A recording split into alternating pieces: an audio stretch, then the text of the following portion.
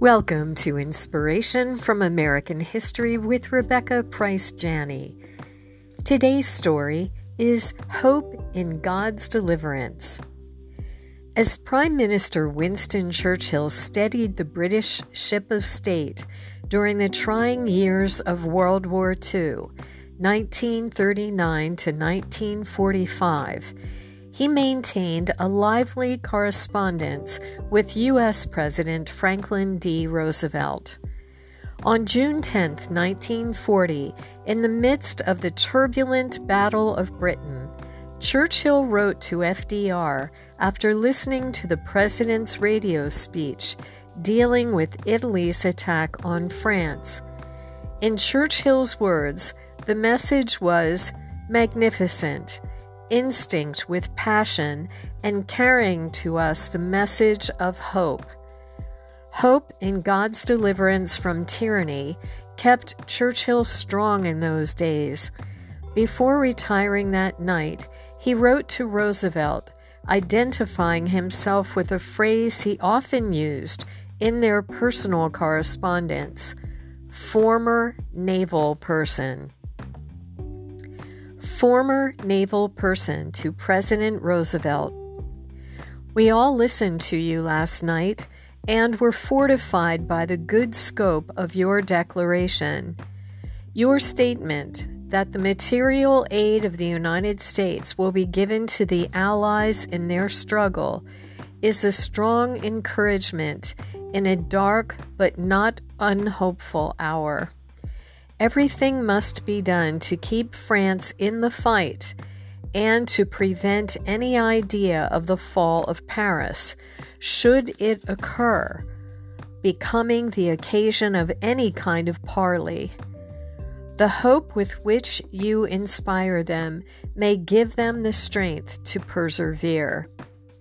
They should continue to defend every yard of their soil and use the full fighting force of their army.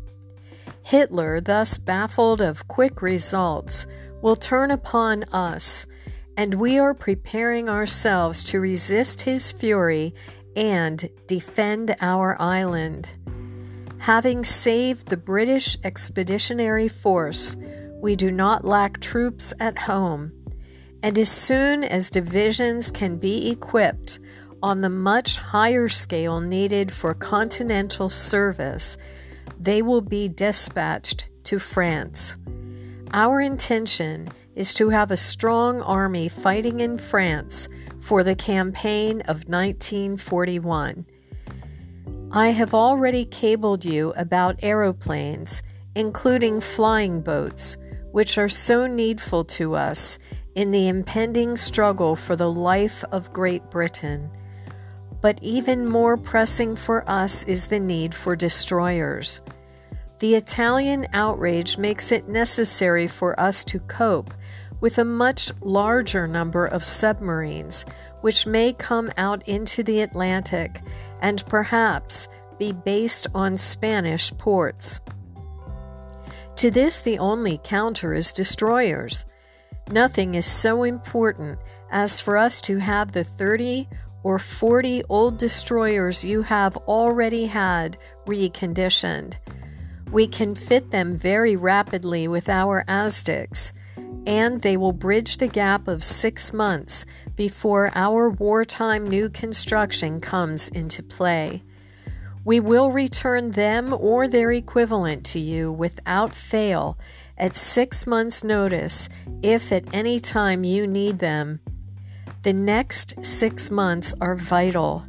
If while we have to guard the East Coast against invasion, a new heavy German-Italian submarine attack is launched against our commerce, the strain may be beyond our resources, and the ocean traffic by which we live may be strangled. Not a day should be lost. I send you my heartfelt thanks and those of my colleagues for all you are doing and seeking to do for what we may now indeed call the common cause. Thank you for joining me for Inspiration from American History. For more encouragement, please read my newest novels, Sweet, Sweet Spirit and Easton at the Pass, available at Amazon and BarnesandNoble.com. I'm Rebecca Price Janney.